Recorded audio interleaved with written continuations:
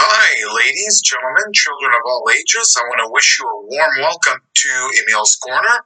I'd like to introduce myself first. My name is Emile. I'm from the beautiful city of Montreal, obviously a city that is known for its hard rock, heavy metal bands. There's quite a niche, quite a market here in Montreal for the emergence of these bands.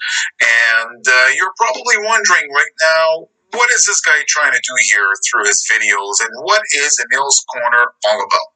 Well, here it goes. I've been listening to music all my life, okay? All my life. Rock, hard rock, heavy metal, pop, all kinds of music styles. And I think in a lot of these styles, there's always artists that have specific tunes that I think were underrated, that should have had more attention, more popularity, that should have been a bit more mainstream, in my opinion. And I've always found that quite unfortunate, And there are some bands that are very well known, such as Black Sabbath and Def Leppard, that have records, that have songs, that, in my opinion, were not very well known, that should have had more attention, again. And also, there were some other bands that were not very well known, to which I think should have had more attention from the public eye. Bands that went more underground, and they've had some very, very, very good material out there.